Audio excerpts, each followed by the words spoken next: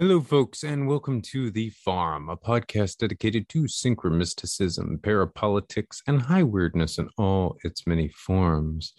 This is your host, Recluse, aka Stephen Snyder, the longtime curator of the Visa blog and author of A Special Relationship, Trump Epstein, and the Secret History of the Anglo-American Establishment. If you like what you hear here today, be sure to check me out at visupview.blogspot.com. That's VISUPVIEW, all one word, .blogspot.com. And pick a copy of the Epstein book and other works at the Farm's official store, which is thefarmpodcast.store. That is all one word, the farm, all one word, podcast, or excuse me, the farmpodcast.store. And please consider signing up for the Farm's Patreon. We've got two separate tiers now. The first one comes with two additional shows per month, which includes between 3 to 4 hours bonus material with exclusive guests and content. And the upper tier also features all of that, plus monthly Zoom parties with Recluse and a bunch of other goodies, including ongoing investigations that I am engaged in and updates on them. So, yeah, definitely think about that, folks. All right, guys, it's just me for this outing, but I promise I've got a juicy topic for y'all. It's a mysterious chivalric order.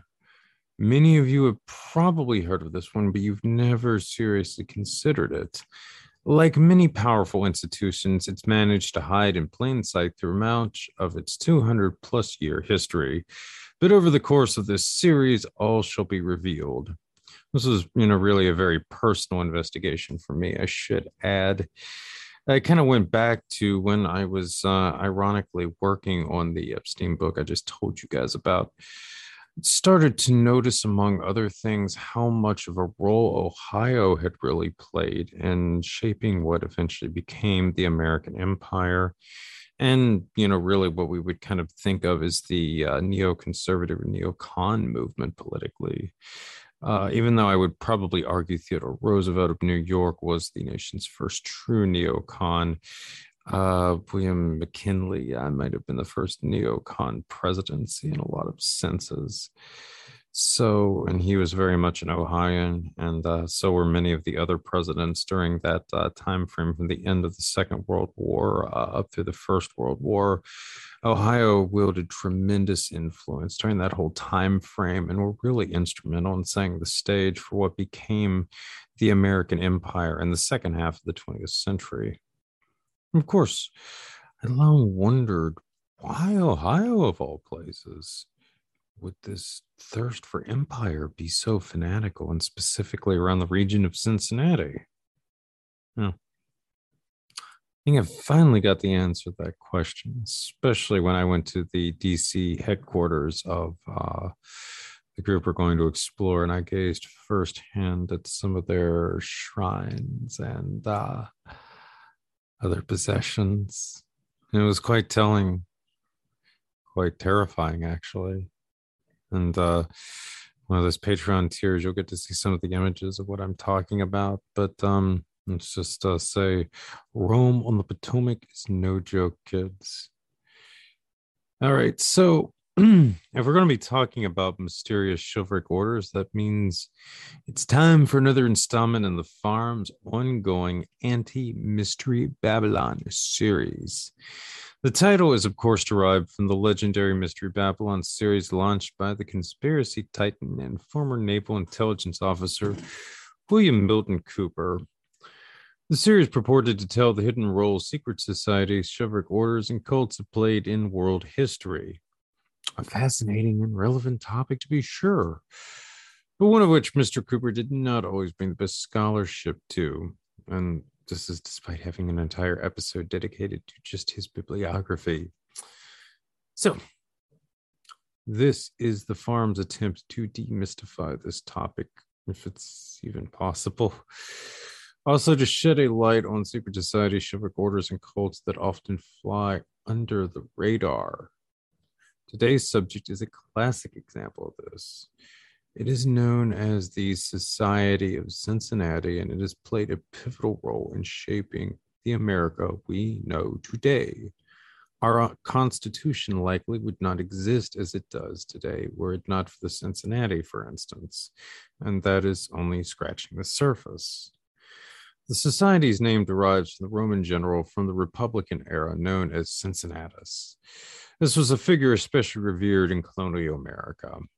In 458 BC or thereabouts, he was living in poverty on his farm in the countryside when the Roman Senate asked him to lead a war against the Aqua, I believe. They even conferred dictatorial powers upon him that gave him absolute authority for 6 months. Cincinnatus took command of the legions and managed to vanquish his opponents in a matter of weeks. And within days, he surrendered his powers and returned to his plow. The officers of George Washington's Continental Army, they like to look at Cincinnatus as a model of the selfless patriot, the citizen soldier who, despite wielding tremendous power in the military, quickly relinquished it and returned to civilian life at war's end. This was the kind of Republican valor that supposedly existed in Washington's officers' corps and what the society was meant to be in peace times. That's what they wanted the public to think at any rate. But in reality, the Cincinnati were born of intrigues. The genesis of the order grew out of a plot by officers of the Continental Army to mutiny, dispose of Congress, and install a military dictatorship. And did they really? Or was this just the nation's first false flag? That's one of several topics we're going to explore today in this special July 4th episode of The Farm. It's fitting because the 4th is one of the society's major holidays. Hence, this is the perfect time to start the process of airing their dirty laundry. So let's really get going with that thing, kids. Okay, so fittingly, the history of the Cincinnati starts with the threat of a military coup. As we shall see, this is a recurring theme throughout the history of the society. As for the first instance, we have to go back to the American Revolution and reflect on a few things concerning the Continental Army, which the listener should also keep in mind was a different beast than the legendary Minutemen militias. So, by about 1780, they had the Continental Army, that is to say, had reason to be a little miffed. As I'm sure many of you with a precursory knowledge of the American Revolution are aware, the Continental Army was often underfed, ill-equipped, ill-trained, and beset by disease, harsh winters, and so forth, in addition to frequent defeats at the hands of the vastly superior British Army. It wasn't a fun time, to put it mildly. But the real insult to injury was the pay. I'm sure many of you are aware of the expression not worth a continental. This dates to the Revolutionary War and the printing of money, which was something of a national pastime for both the state governments and the Constitutional Congress during this era. At the beginning of the war, a continental was worth roughly the equivalent of one Spanish silver dollar. This would have been 1775. By 1780, the exchange was 40 to 1. And state currencies were even worse. It took roughly 1,000 Virginia banknotes to match one silver dollar at one point. And this is most of our militaries, both the Continental Forces and the militias, were being paid in. Needless to say, this was a disaster in the making. Many of the regular soldiers were small farmers, while the officers managed larger setups, in some cases full-blown plantations. But in both cases, their farms had gone to seed, after years of neglect due to the war. So in many cases, not only were these men being paid in worthless money, but they were on the verge of being financially destitute because of their service. This is especially true of the enlisted men. It was the officers who took action, however. During the harsh winter at Valley Forge during 1770, many began resigning their commissions en masse. General George Washington was already desperate for experienced officers, giving this group tremendous leverage by these actions.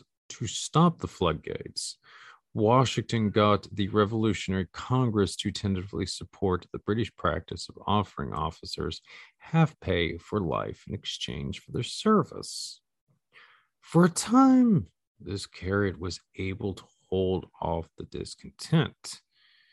But there was one problem.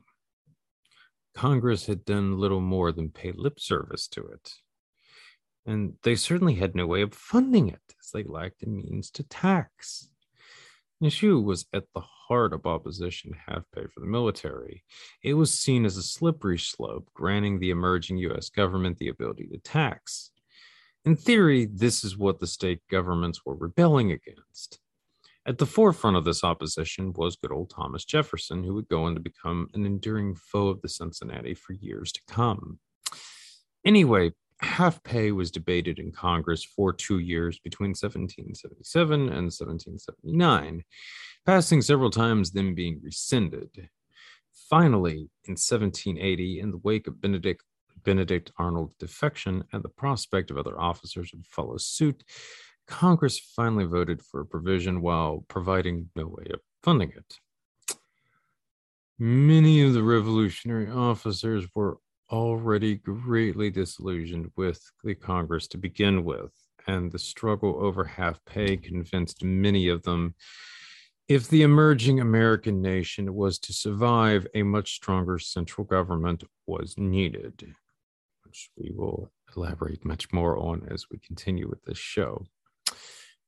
Now, the war, the American Revolution, that is to say, effectively ended with the British surrender at Yorktown in 1781, but both sides still maintained armies in the field for the next 2 years, and there were a few minor skirmishes here and there. But for the most part, the last 2 years of the war were largely spent negotiating a treaty, which was signed in Paris in 1783. Hence, by that year, the Continental Army could see the writing on the wall. Congress, realizing they were no longer needed, was angling to dismantle the military ASAP, especially if the issue of half pay was still lingering. As early as the fall of 1782, plans were afoot to resolve the issue before Congress could disband it by the Army itself, though. It was during that time that the Continental forces from Massachusetts, New Hampshire, New York, New Jersey, and Maryland assembled at Newburgh, New York, to discuss the matter. They resolved to directly petition Congress for half pay for life with proper funding, or failing that, a large lump sum of money that could be distributed amongst themselves.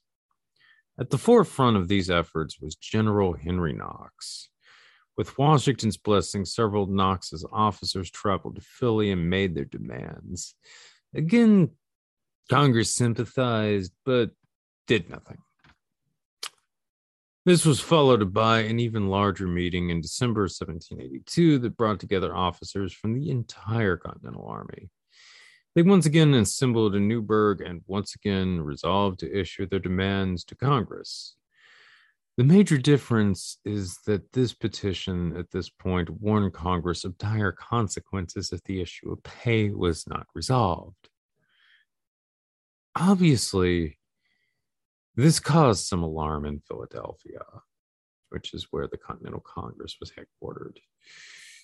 But in certain quarters, they proposed the prospect of a military insurrection over pay represented a great opportunity. These quarters largely consisted of leading figures in the Federalist movement and which later became the political party, America's first political party, the Federalist Party. At the forefront were Alexander Hamilton, Washington's former aide-de-camp, Governor Morris, and Robert Morris, the Continental Congress's superintendent of finance.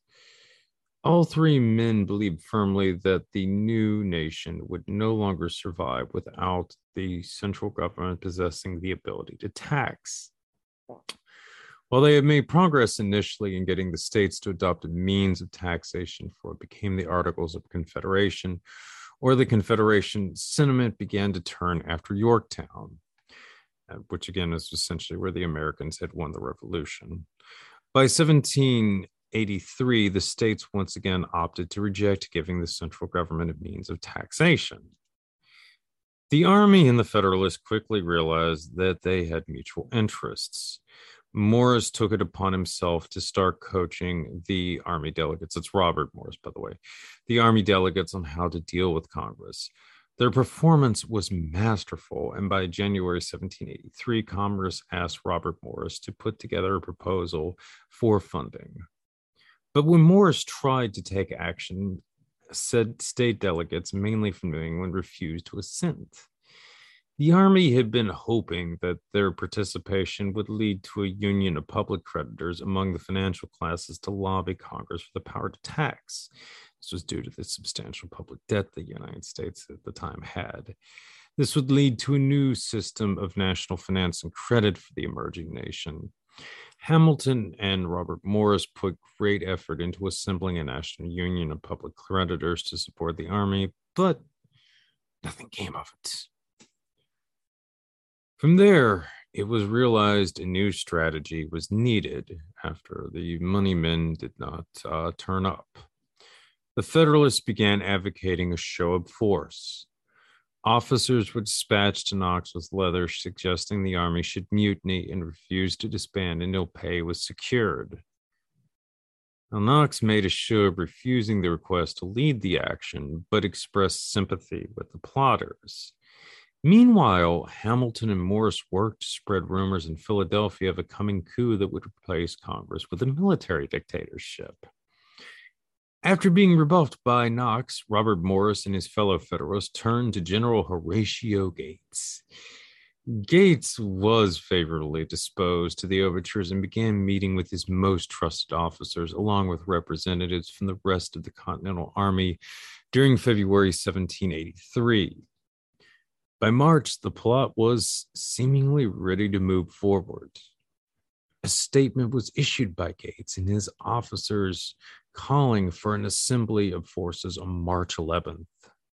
The statement issued on that day was known as the the statement was issued on March 11th. They called for the assembly on March 13th. The assembly was March 13th. The statement was issued on March 11th. Okay, so as to the statement issued on March 11th, it was known as the Newburgh Address. For our purposes here, it's interesting to note that one of the officers working for Gates at the time and closely involved in these proceedings was Major Nicholas Fish of New York. This is a family that we'll be hearing a lot about, so keep him in mind, and the fact that he was there from the very beginning, this ancestor of the Fish dynasty, okay? Because again, you're going to be hearing a lot about the Fish family throughout this series. All right. Now, just how serious this plot truly was has been much debated. Alexander Hamilton was already tipping George Washington off about it during mid-February, while the plotters themselves were urging Washington to take a firmer stance in regards to Congress. Once the Newburgh Address was issued, Washington acted swiftly and forbade his officers from meeting on the 11th. Rather, he would preside over a meeting already scheduled for the 15th, where the Army grievances should be addressed. In theory, he hadn't planned on attending, but now he had no choice. Washington did not disappoint. He prepared his remarks, brought tears to the eyes of many assembled, and Knox, a close friend of Washington, followed the general and petitioned everybody to reject the Newburgh Address and to work with Congress to secure pay. By and large, the discontent spread by Gates and his men was dispelled, save for General Thomas Pickering, who rose and tried to fan the flames once more. But his efforts failed, and the resolution was adopted by the Army. Congress was nonetheless suitably shocked. So, on March 22nd, that's 322, by the way, an interesting date, no doubt, they adopted a resolution to give the Army 5 years of back pay instead of half pay for life. And on April 18th, they proposed what amounted to an amendment to the Articles allowing for imposts, taxes, in other words. However, this amendment would only take effect after all the states approved it. Congress was again banking on the Army being disbanded before the issue could come to a head.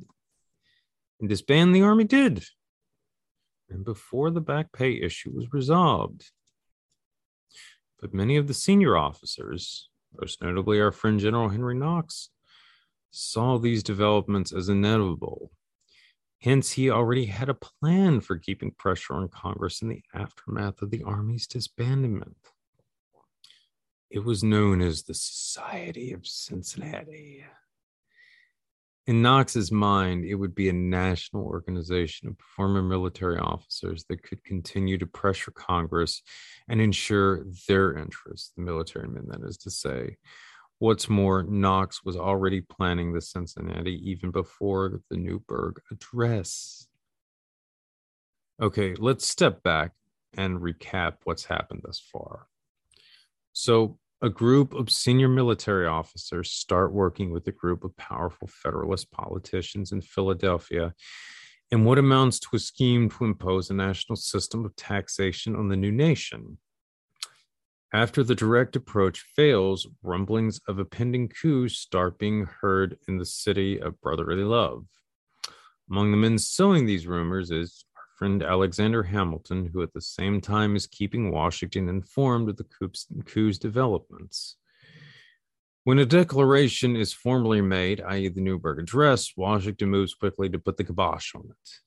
He offers to the military some dramatic prepared remarks that leaves few dry eyes in the House and then departs.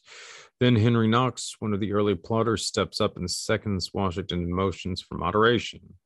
The officers then agree to take a 5 years' pay instead of half pay for life. And more importantly, an amendment is proposed, finally granting the Confederation the power to tax. Needless to say, I don't think many of the senior figures involved in these intrigues really gave a damn about the back pay issue. The senior officers were by and large wealthy men and would have gained little by keeping this matter alive indefinitely. Many of them probably prefer to return to their plantations ASAP, where they could start making real money again, to say nothing of their financial houses and other businesses a lot of these characters owned. It was the younger junior officers, the men not yet established, who had taken greater risks in the back pay debate. Something needed to be done with them, and this was a psychodrama to give them an outlet for their anger on the one hand, and on the other, to wear their demands down greatly. The real issue at stake for the Federalists and their supporters in the Army, including Washington, Knox, and virtually all the leading figures we've talked about thus far, was establishing a central government that had the power to tax. As such, the real possibility of Nuremberg as a false flag that was intended to pressure Congress into approving the means of taxation has to be given real consideration in this researcher's opinion. And as we shall see, this was an ongoing obsession with many of these individuals. But the Newburgh Address only accomplished so much. The only way to achieve long-term Federalist objectives would be to keep pressure on Congress. The Army was useful initially, but toying around with mutinies always leads to the possibility that things could go too far and get out of hand. Robert Morris and Alexander Hamilton had tried to establish a public creditors union as a congressional pressure group to work with the Army and moderate it somewhat. This was part of Hamilton's ongoing plot to establish a national bank in these United States. Now, unsurprisingly, Hamilton has taken a beating at the hands of most alternative historians for the Bank of the United States. Ellen Brown in The Web of Debt offers a more nuanced take at what Hamilton and some of these other figures were attempting. So, in that matter, she writes, quote, "While the founding fathers were pledging their faith in gold and silver as the only, quote, sound money, those metals were quickly proving inadequate to fund the new country's expanding economy. The national war debt had reached $42 million, with no silver or gold coins available to pay it off.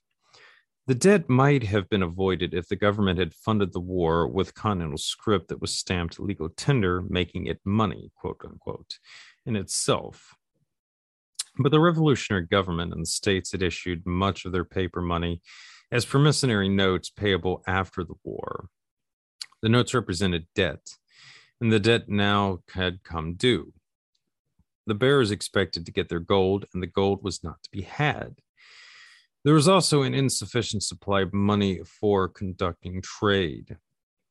Tightening the money supply by limiting it to coins had quickly precipitated another depression. In 1786, a farmers' rebellion broke out in Massachusetts led by Daniel Shays. Farmers brandishing pitchforks complained of going heavily into debt when paper money was plentiful. When it was no longer available and debts had to be repaid in much scarcer hard coin of the British bankers, some farmers lost their farms. The rebellion was diffused, but visions of anarchy solidified the sense of an urgent need for both a strong central government and an expandable money supply. I'm going to interject here for just a moment and say there's a lot more to Shays' rebellion than just that, and the Cincinnati were deeply involved in all aspects of this, but that's not something we're going to get in this installment. That'll be in part 2. Anyway, continuing with Ellen Brown here in Web of Debt.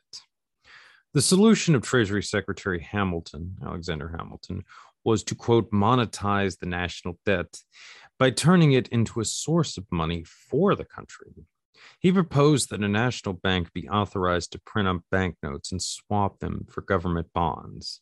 The government would pay regular interest on the debt using import duties and money from the sale of public lands.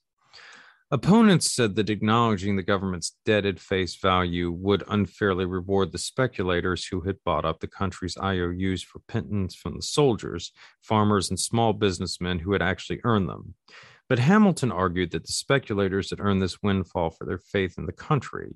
He thought the government needed to enlist the support of the speculators, or they would go to the new country's money what they had done to the Continental. Vernon Parrington, a historian writing in the 1920s, said, quote, in developing his policies as Secretary of Treasury, Hamilton applied his favorite principle: the government and property must join in close working alliance. It was notorious that during the Revolution, men of wealth had forced down the continental currency for speculative purposes. Was it not as certain that they would support an issue in which they were interested? The private resources of wealthy citizens would thus become an asset of government, for the bank would link, quote, the interests of the state in an intimate connection with those of the rich individuals, end quote, in Brown's text. Okay, so now continue with Brown proper. Hamilton thought that the way to keep the wealthy speculators from destroying the new national bank was to give a financial stake in it. His proposal would do this and dispose of the government's crippling debts at the same time by allowing creditors to trade their government bonds or IOUs for stock in the new bank. I'm going to interject here for a moment too. Hamilton was not disinterested in this process of the wealthy speculators who had bought up the debt from soldiers, nor were the members of the Society of Cincinnati. It was actually a really big thing for them, which will be a topic we will also get to in the second installment. But do keep it in mind. This whole issue with speculation on this debt is huge to understanding the history of the Society of Cincinnati. Okay, so continuing with Brown here in Web of Debt. Thomas Jefferson, Alexander Hamilton's chief political opponent, feared that giving private wealthy citizens an ownership interest in the bank would link their interests too closely with it. The government would be turned into an oligarchy, a government by the rich at war with the working classes. A bank owned by private stockholders whose driving motive was profit would be less likely to be responsive to the needs of the public than one that was owned by the public and subject to public oversight. Stockholders of a private bank would make their financial decisions behind closed doors without public knowledge or control. But Hamilton's plan had other strategic advantages, and it won the day. Besides neatly disposing of a crippling federal debt and winning over the men of wealth, it secured the loyalty of the individual states by making their debts too exchangeable for stock in the new bank. This move was controversial. But by stabilizing the state's shaky finances, Hamilton got the states on board, thwarting the plans of the pro-British faction that hoped to split them up by establishing a Northern Confederacy. It's another thing we'll get to in another installment, probably, but again, don't want to get too sidetracked in the weeds here. Okay, so continuing with Brown. Alexander Hamilton's goal was first and foremost a strong federal government.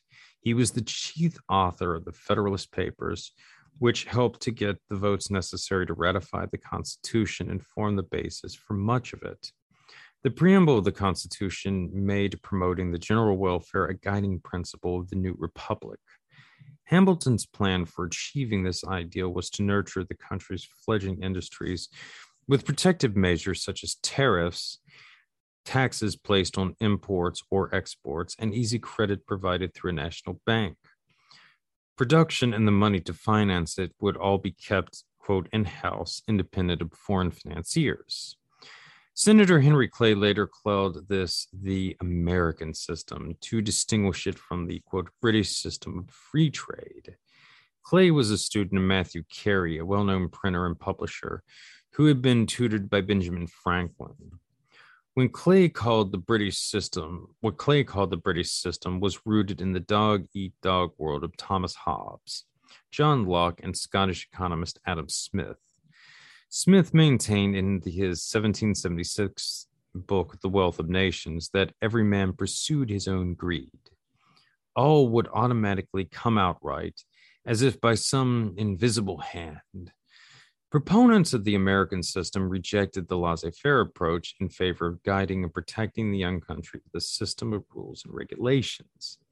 They felt that if the economy were left to free market, big monopolies would gobble up small entrepreneurs, foreign bankers and industrials could exploit the country's labor and materials, and competition would force prices down, ensuring subjugation to British imperial interests.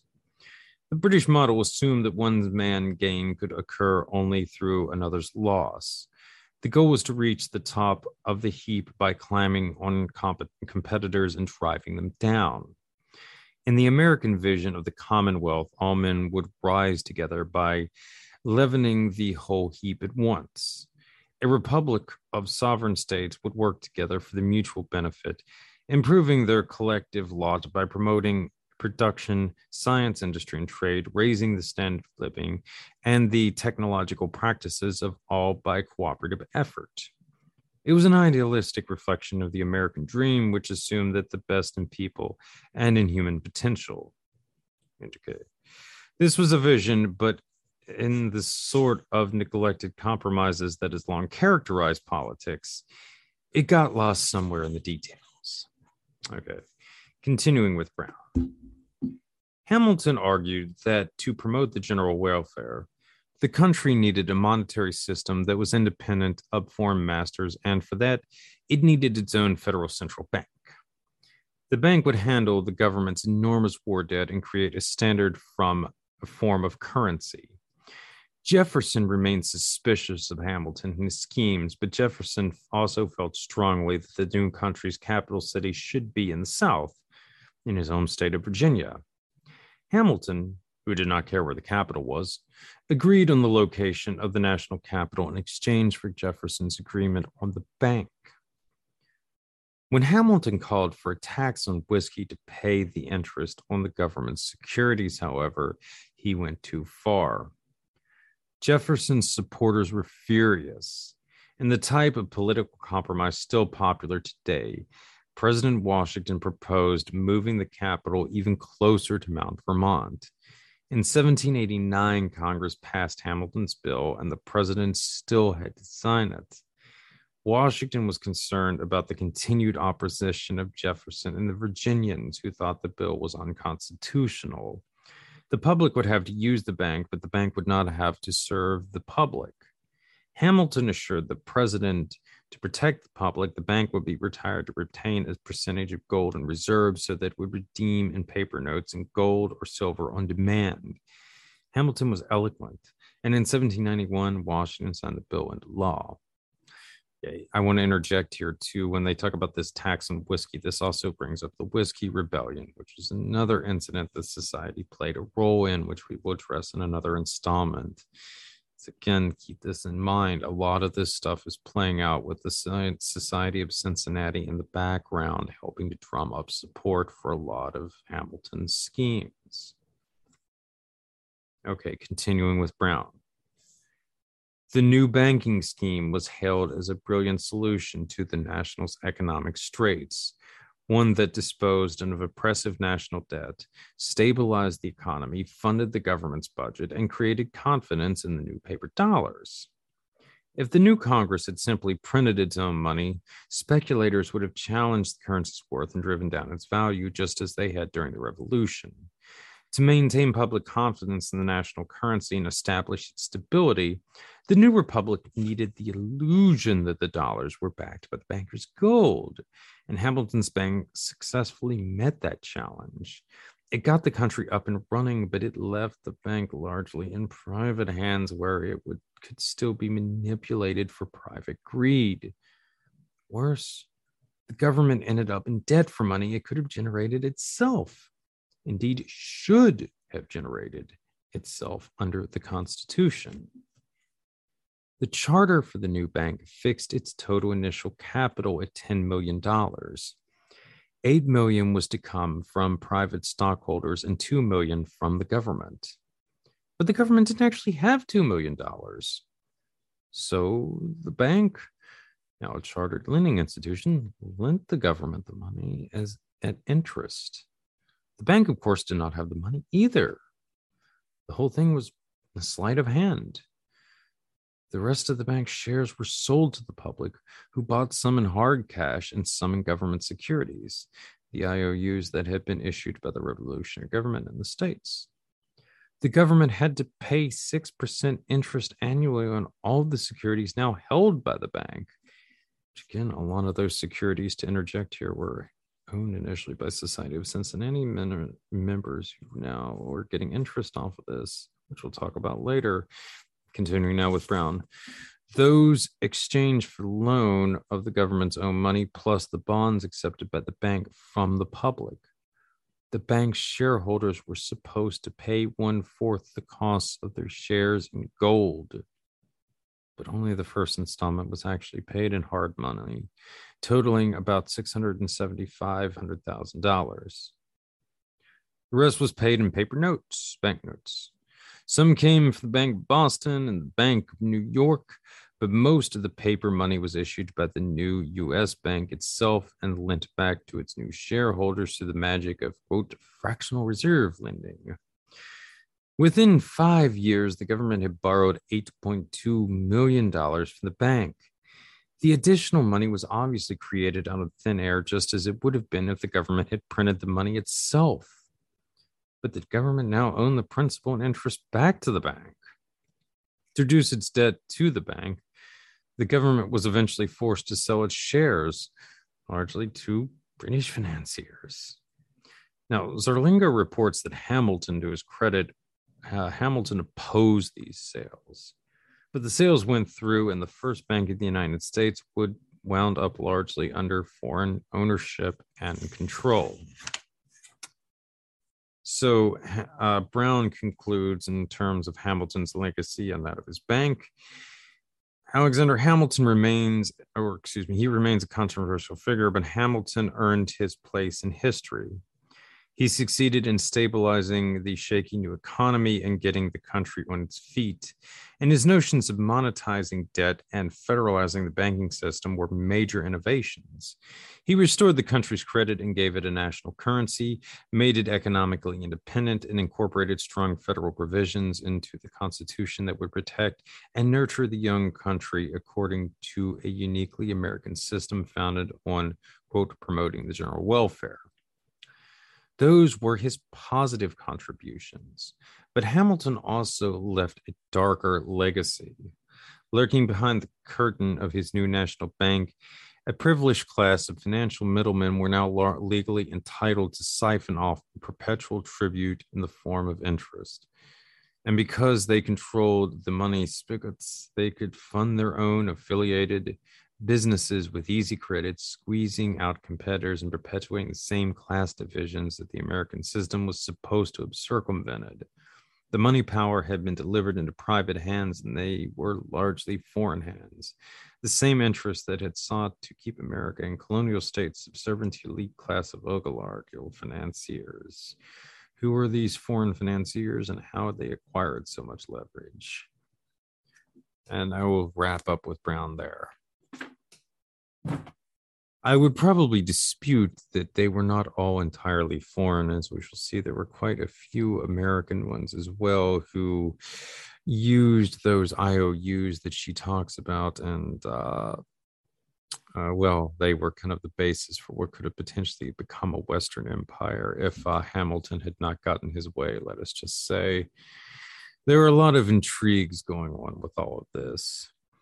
So, it is common to really rag on Alexander Hamilton. I mean, obviously, he's not the most lovable figure, but some of the things that he did, as Brown alluded to, were positive. Now, you have to kind of keep in mind at the time of the American Revolution, the United States was very much a developing nation. I mean, we basically supplied the British and other European powers with raw materials for their emerging industrial bases. The American system that Brown is outlining here, which had its basis in what Alexander Hamilton envisioned, transformed America from being a developing nation into a major industrial power in the span of a little less than a century. I mean, it was one of the most miraculous transformations ever. And this is despite the fact that Hamilton's system was largely rejected, I want to say from about the time of Andrew Jackson up until when it was gradually brought back in the aftermath of the Civil War. So even then, it still accomplished quite a bit. Okay. Now, again, though, I don't want to get, too much into romanticism here. It needs to be, understood. This also created institutions like the company town, all kinds of labor unrest and just brutal exploitation in general of the workers, to say nothing of the trauma of relocating an agrarian society into the cities and all this other ensuing stuff. This was the dark side of this. However, this did ensure that America emerged with its independence from the European powers. Now, this didn't always do us a lot of good with our ruling elite, but there were some positives. Not saying that there weren't negatives either. There definitely were lots of negatives, and that needs to be emphasized. There's also the whole issue here of the General Welfare Clause, which Hamilton favored a very creative interpretation of. And as far as the Constitution goes, this is still an ongoing debate. I mean, this is kind of at the heart of what we're certainly seeing now with Roe v. Wade. A lot of the Jeffersonians and so forth favored a more literal interpretation. Hamilton kind of thought that you could use certain phrases like that, play around with them a little bit to do things that the Constitution didn't necessarily spell out, like charter a bank for the United States. So there's a lot about this that, cuts to deep the heart of a lot of ongoing issues that have been with this country really from the beginning. Slavery is another issue that kind of played into a lot of these debates, which we'll get into in a later installment in this series. This is an issue that the Cincinnati were very passionate about. They were staunchly anti-slavery, and that was another major point of contention with the Jeffersonian Republicans. But again, we'll get into that in another installment. All right, so enough about Hamilton and the bank, at least for now. And it's a few years down the road. At this time, the major initiative in the regard was the Public Creditors Union, and that had failed. The military was a dicey proposition, so it fell to Knox and the Cincinnati to keep the plan going.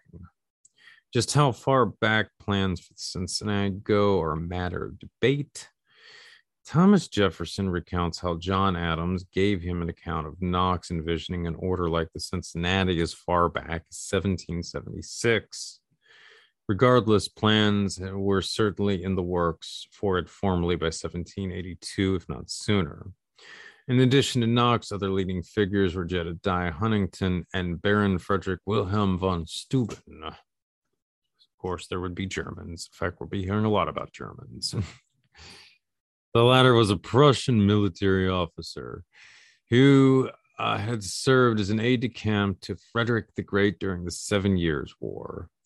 Intrigues led him to being abruptly discharged from the Prussian military in 1763. After bouncing around Europe for 11 years, he was recruited as a mercenary by Benjamin Franklin in Paris during 1775. George Washington quickly realized his ability and made him the Army's Inspector General. It was from this post that von Steuben undertook the task of reorganizing the Continental Army and making it into a competent fighting force. He remained in America after the war, becoming a citizen in 1778. At the time of his arrival in the States, von Steuben was already a member of the Order of Fidelity, a Prussian chivalric order. This may have laid the seeds for what became an obsession with creating America's very first chivalric order in the minds of some of his fellow Continental officers. Another important early figure in the Cincinnati was Knox's aide-de-camp, Captain Samuel Shaw. Like Knox, Shaw hailed from a prosperous family of Boston merchants. Shaw would play a crucial role in helping organize the society. Later, he became something of a fixer for several leading figures in the Society of Cincinnati, as we shall see in another installment. Shaw's actually a really interesting guy. I have a bit of a personal interest in this figure as well. As Knox originally envisioned it, the society would be a hereditary order made up of the officers' corps of the Continental Army and succeeded by, quote, their oldest male posterity. Naturally, Knox characterized this version as a, quote, society of friends. Horatio Gates and his followers were also working on similar notions of what was effectively an order of knighthood of Revolutionary War officers, that is to say, during the same time frame. Unsurprisingly, both camps were able to find common ground pretty quickly. Like most contemporary chivalric orders, Knox framed the society as a charitable network as well, where the membership would band together to provide for the widows and orphans of fellow members, as Congress seemed unwilling to act in that regard. Despite the festering hatred of the Articles of Confederation within the Army, Knox structured the Cincinnati along those lines. The order would have 3 levels: a national, a state, and county level. But like the article, the state societies would be supreme. They would meet yearly, just verify the qualifications of members and then expel them as needed. The county societies would meet every 3 months, chiefly to collect contributions from the needy. And finally, the national chapter would meet once every 3 years. Every member would be invited to attend. National officers would be deemed indispensable to these meetings, however. The yearly meetings of the state societies were always to be held on the 4th of July. Interestingly, the national meetings were to be held on April 19th every 3 years. April 19th was the date of the American victories at Lexington and Concord during 1775, which were also the first battles of the Revolutionary War. 8 years later, the peace was announced to much of the military, such as those officers gathered at Newburgh on April 19th, even though I think the treaty was actually signed on the 16th, if I remember correctly. Anyway, many years later, the date of April 19th would take on a much more ominous light. It's of great significance in many far-right circles, and this is due to its connection to the Waco siege and the Oklahoma City bombing. As to the former, it ended on April 19th, 1993, with the flaming deaths of David Koresh and his followers. As for Oklahoma City, the bombing occurred on that day in 1995. Also, Richard Wayne Snail, a member of the right-wing cult, the Covenant, the Arm, the Sword of the Lord, or CSA, was executed on that same day. Some believe the timing of the Oklahoma City bombing was meant to coincide with Snell's execution on the 19th. Further, April 19th is obviously the day before 420, which is big in Nazi circles. You see, that's actually Hitler's birthday, among other things. So A big time of the year for far right circles is that kind of April 19th, April 20th time frame there. So it's interesting that it also has ties to the Cincinnati. For as we shall see, the Society of Cincinnati were the OG America First, seriously, literally, which we'll get into. Exactly a month after the dramatic meeting at Newburgh, as we return to the 18th century, General Henry Knox had drawn up the basics for the Cincinnati. By this point, he was chomping at the bit to disband the army, even with no sign of pensions in sight. Knox and many of the senior officers were becoming concerned about discontent breaking out that they couldn't control. And on the other hand, by sending so many of the junior officers home empty-handed, he ensured that he had a highly motivated base for the society he envisioned. So through the society, the struggle over pensions would continue. But it was not long before the Cincinnati developed even more ambitious aims, assuming they hadn't already been baked in from years ago. Consider this statement from Knox's founding document from 1783. He notes that the society holds, quote, an unalterable determination to promote and cherish between the states the union and national honor so essentially necessary to their happiness and to the future and dignity of the American empire. Okay. The ink has barely dried, okay, on the treaty. The future dignity of the American empire. And in 1783, I mean, the peace treaty of the British, the ink is still drying. Literally. What's more, this is clearly a reference to the society's desire for the national government to be able to tax. It's all about the dignity, folks. Hence, they're setting themselves up in opposition to the Articles from the get-go, the Articles of Confederation. And they had the means to do so. Setting up the Cincinnati at the national and state levels was a stroke of genius, as it enabled them to keep equal pressure on both sets of governments. What's more, being the only real political institution outside of Congress with a national scope at this point, it had immediate advantage over local concerns. And given its military background, this made many weary from the beginning. Rather than Congress being usurped by the army, it was now the Cincinnati that would be reckoned with. And then later, when the nation did get its first political party, the Federalist Party, as I had mentioned before, was largely dominated by the Society of Cincinnati. So it was the first real, true political machine the nation ever saw after its independence. The society was formally established during mid-May 1783, before the army disbanded. Naturally, the founding was at Newburgh. Virtually all the figures I've mentioned, Knox, Pickering, Washington, Hamilton, Shaw, Steuben, Huntington, Gates, they were all founding members, joined shortly thereafter. Also Robert Morris, he was a big one too. The first national convention was set for June 19th as the armies were marching home. It was at this event, as participants got an eyeful of the elaborate investments and so forth that the group planned, that it became evident to all that the Cincinnati were not just a charitable organization, but an order of knighthood modeled upon their European counterparts. As an interesting side note, during the same summer, George Washington was approached by a Polish outfit called the Knights of the Order of Divine Providence. For a fee, they offered to make 36 of his officers knights in the order. So Washington consulted with Congress before deciding anything. Curiously, there was some suspicion that the order was German rather than Polish, which sparked a minor investigation. It didn't take Congress long to reject the offer. To the mind of Thomas Jefferson, this was a censor of the Society of Cincinnati as well.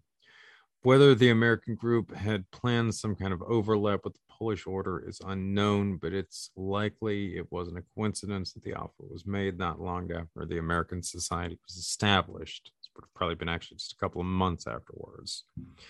So there's a lot about this incident of note. The possible German connection is interesting, certainly, but so is the Polish one, guys. If you've followed me for an extended period of time, you probably know that I've been obsessed with various bogus American chivalric orders claiming descent from the Sovereign Order of St. John, otherwise known as the Knights of Malta. Virtually all trace their origins back to the Sovereign Order of St. John, founded by confidence man Charles Pachel during the 1950s.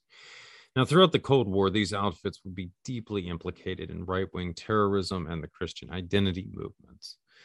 One of the more militant successors to Pachel's outfit claimed an alliance was something known as the Order of the White Eagle, supposedly a Polish order. Now, as I detailed in one of the shows I did with George Cabdad, there were rumblings of a right-wing terror network called Underground. Why did I bring this up? Well, military orders were never very popular with Polish nobility, unlike much of the rest of Europe. I couldn't find a reference to this order of divine providence. In fact, from what I can tell, there were only two Polish chivalric orders functioning in 1783. One was the Order of Saint Stanislaus, and the other was the Order of the White Eagle. One of the few details I could get about the Order of Divine Providence in Washington's is that Washington's officers would have received fancy badges with a star. This is in keeping with the policies of the Order of the White Eagle, which often made members pay top dollar for these badges. Conversely, the Stanislaus outfit was for Polish nobles who could prove their lineage back 4 generations. So there is a chance that it was actually the White Eagle that contacted the Cincinnati. What's more, the modern White Eagle Order was suspected of being a German order rather than a Polish one.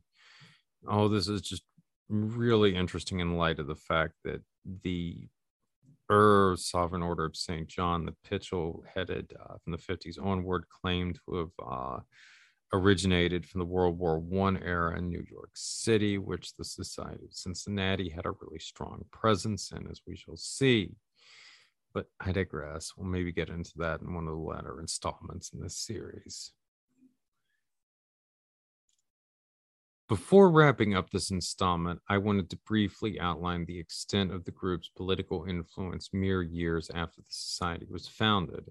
And there's no better instance than this of the Constitutional Convention, which kicked off in 1787, a mere 4 years after the group was founded. During the preceding year, much controversy had emerged surrounding the society, most notably the role they played in Shays' Rebellion. As the country's only secular body operating at a national level and largely composed along military lines at this point, the Cincinnati had shown a remarkable ability to organize at the onset of the rebellion.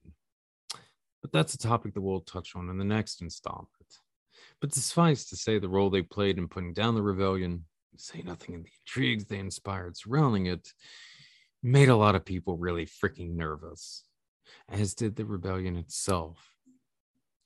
So while Shays' Rebellion had convinced many sections of American society a stronger central government was necessary, there was equal concern that things could go too far. Throughout 1787, future President John Adams received numerous correspondences expressing concern that the Cincinnati wouldn't stop at a strong central government, but would attempt to install a full-blown monarchy at the looming convention to discuss the Articles of Confederation. Adams' correspondences weren't alone in this belief. When the convention kicked off in May of 1787, both French and British observers speculated that the Cincinnati had designs on either placing a crown on George Washington's head or importing a monarch from Europe. Elsewhere, Thomas Jefferson wrote Washington from Paris advocating for the Society of Cincinnati's abolishment. Jefferson was one of the fiercest critics of Cincinnati, as I've noted before, firmly believing that it had designs on establishing a hereditary aristocracy in America.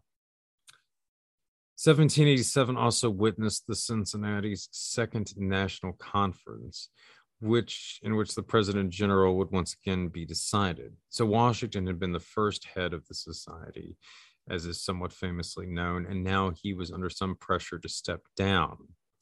It was thought that this would be a crucial first step in dissolving the society, as Washington's support was again seen as essential to it being founded and its continuation.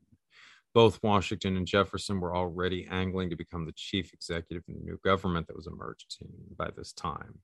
Jefferson's attempts to get Washington to disband the Cincinnati during this time frame surely played into these intrigues. Again, keep in mind, it was a powerful political machine, and Washington was basically the head of it. Bad blood already existed between Jefferson and the Cincinnati by this point, and things would only become more antagonistic as time went on. But we'll get into that in the next installment. Now, there's no question that there was a strong Cincinnati presence at the Constitutional Convention.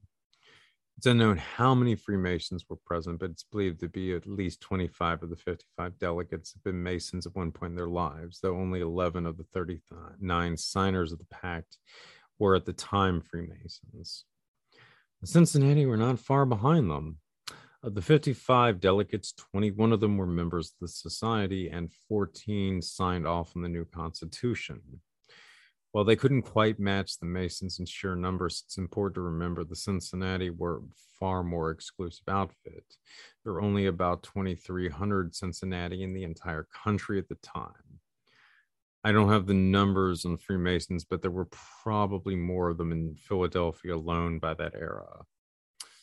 And yet, the Cincinnati were the organization that seemed to have inspired the most concern. They were the only ones referenced, or they were only referenced directly once by name during the convention, but the context is telling. It was during discussions that led to the creation of the Electoral College. The Cincinnati, despite their aristocratic sentiments, were actually held up as an argument against popular democracy. Elbridge Gerry, a longtime foe of the Cincinnati, warned the convention that the Cincinnati would use their national reach to manipulate democracy towards their own ends, convincing the masses to elect candidates of their choosing. Thus, the Electoral College was needed as a check on clandestine organizations undermining popular democracy. It's an interesting argument. While never brought up again formally in the convention, several other people, such as George Mason, also expressed similar concerns privately about the Cincinnati during the convention. And interestingly, Freemasons were never invoked, even though they had a much larger national membership in this regard. But again, the Masons probably lacked the discipline, order, and reach of the militaristic Cincinnati. It probably goes without saying, but the relationship between the Masons and the Cincinnati is a highly complex one. I'll explore this topic more in the next installment, but suffice to say, there was a lot of overlap with the Cincinnati and the Masons on the one hand, with many men being members of both bodies, but the aims of either groups were arguably quite different.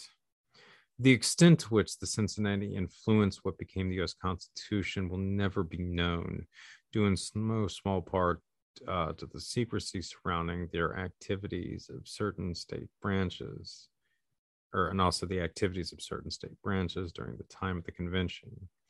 We do know that in 1788, once the Constitution was ratified, Society member John Doughty wrote General Knox expressing his exuberance and belief that the Cincinnati should be credited with the new government. But Doughty was probably going a little too far. There's no question the Cincinnati got much of what they were after at the convention. What can be said is that there were roughly 4 major plans put forth for a new form of national government at the convention. The 2 most famous were the Virginia Plan, largely conceived of by future President James Madison, and the New Jersey Plan. Alexander Hamilton also put forth a monarchist scheme, and which will be said more here in a moment. And there was also a plan put forward by Charles Pinckney of South Carolina. Now, both Pinckney and Hamilton were Cincinnati, while the Virginia Plan was being co-sponsored by another society member, Edmund Randolph. So basically all 4 major proposals, other than the New Jersey one, were supported by the Cincinnati. Despite the Virginia being among the most anti-federalist regions in the entire country, The Virginia Plan was endorsed. The Virginia Plan did endorse the kind of strong government both the Federalists and the Cincinnati wanted. Of course, since the Cincinnati controlled the Federalist Party, this is not surprising. But pushing the scheme for Virginia via Madison, who was not a Federalist or a member of the Society, was a stroke of genius. Virginia was expected to offer up the staunchest resistance. Thus, the Society may have opted to push the Virginia Plan to the forefront as the way of overcoming this resistance. And as you may have guessed, a strong central government, specifically the chief executive, was at the forefront of the Cincinnati's agenda. Indeed, members of the Society, most notably Alexander Hamilton, had openly advocated for something resembling a constitutional form of monarchy during the convention. What's more, there are indications that the Cincinnati may have done more than have one of their members propose a constitutional monarchy at the convention. Fellow Cincinnati founder Baron von Steuben had written Prince Henry of Prussia earlier in the year to gauge his interest in assuming an American throne if one became available. There were also rumblings that Hamilton's New York-based law firm was engaged in copying a proposal that called on the Duke of York to assume the American throne. This was apparently part of a British scheme in which the U.S. would receive Canada, Nova Scotia, and all other British American territories in exchange for accepting one of the sons of King George III as King of the United States. Presumably, the British saw this as preferable to the Americans enlisting the Germans or, God forbid, the French royal families. While nothing in the Cincinnati's official records has emerged to confirm this plot, at least one member, David Humphreys, left glowing letters to Hamilton expressing support for the Duke in Connecticut. He also wrote letters to the Bishop of Nova Scotia expressing how the Cincinnati may be instrumental in reuniting the U.S. and the UK during this time. Just how serious the Cincinnati were concerning these schemes will never be known. What can be said was that with European noble being brought in to serve as American monarchy being held up as a possibility, the prospect of a strong chief executive, but not in office for life, no longer seemed to be so extreme. To be sure, when the convention wrapped, much concern was expressed over what later became the office of the presidency. Some critics thought that it was a little more than an uncrowned monarchy, while others felt that it was mere transition to monarchy. On 1787, Washington himself seemed to express such sentiments, noting that the time for monarchy simply had, quote, not yet arrived, end quote. What had arrived was a strong presidency, just as the Cincinnati had wanted.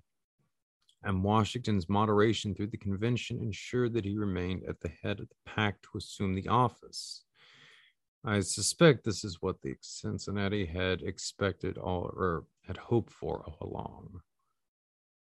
Thus, the monarchist scheme that the British and French observers remarked upon, as well as early American power brokers, were buzzing about in 1787 as the convention kicked off, may have been another instance of a false flag.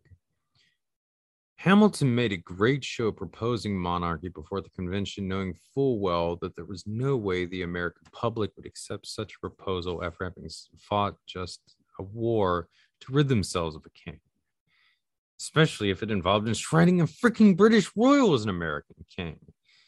And yet he persisted and would even continue to make these arguments via the famed Federalist Papers. And again, if I don't know on a personal note, if you guys have ever read the account of Hamilton's proposal before the Constitutional Convention of appointing effectively an American monarchy, even just reading an account of it, I mean, you can just tell that it fell flat. I mean, that's an understatement to put it mildly. I mean, the description of it makes it very clear there was a profound sense of awkwardness in the room throughout the entire proposal. It's just one of those things where everybody in the room seemed to just be thinking, what the fuck is this? So yeah, it's just one of those things like, what was this even about? Alexander Hamilton was many things. Certainly, it seems virtually everything he did had a purpose. I just can't imagine him investing this kind of time and effort in what was a no-win debate on his part unless he had an ulterior motive. So I propose that by hyping up this constitutional monarchy, he was hoping to scare the public into believing it was viable. Same with these possible discussions with the Duke of York and these, other things that von Steuben was doing. This made the real agenda, namely a strong presidency, seem more moderate by contrast. And it certainly worked. Despite much anticipation of a drawn-out battle, the Constitution was ratified by the first 10 states it was put to vote before, ensuring that it would pass. No doubt it helped that the Federalist Party was highly active on the state and local level, organizing voters to support the Constitution. And at this point in time, the Cincinnati was essentially a circle of Federalists. And naturally, Cincinnati Federalists were delegates on all the state committees in which the Constitution had to pass through. Now, that being said, they didn't all vote in unison for the Constitution, nor were they all Federalists. I should point that out. There was a contingent of anti-Federalists, many of whom eventually joined Jefferson's Democratic Republicans among their ranks. But the overwhelming majority of them supported the Federalists, the Constitution, and a strong presidency. And they surely got what they wanted. And what was arguably America's first truly national election, well, I guess that's a matter of debate, but it was at least the second major one at any rate. A clandestine group had been harnessed to guide the nation's only major political party leading up to the vote. The agenda this group wanted was widely embraced by said party, which was used to staggering effect at local levels to organize voters. And there are even hints at a false flag and other intrigues to scare said voters into supporting the Constitution, but before them. In many ways, the actions of the Cincinnati during the ratification of the Constitution would lay the foundation for how American electioneering would proceed henceforth to this present day. Not bad, eh? And on that note, we shall wrap up for now. The second part will be up on the Farm's Patreon, hopefully by the middle of July. There, I'm going to explore the intrigues the Cincinnati played in both Shays' Rebellion and the Whiskey Rebellion, as well as their threats to establish a military dictatorship in Northwestern Territories. I'll further explore the relations with the Freemasons as well as the Illuminati. Yes, I mean the infamous Bavarian Illuminati. As you might imagine, that's quite a tale in and of itself. So too are the stories behind some of the other families in the Cincinnati. You don't want to miss out on the rest of the series, kids, as it has some serious implications for the founding of this nation and what was really behind it, and most likely where we're going. And on that note, I am going to sign off for now. Again, I hope you guys have enjoyed this. It's been a blast for me doing this research, and hopefully you guys are getting something out of it. And if nothing else, I hope this has certainly made you reconsider 4th of July. The same time frame, the Society of Cincinnati is gathering for their state meetings, no doubt. Well, hopefully this podcast has finally shed some light on this group and will spark some real discussion about their true legacy in the history of these United States. And with that, I say to you all, good night and good luck to you all.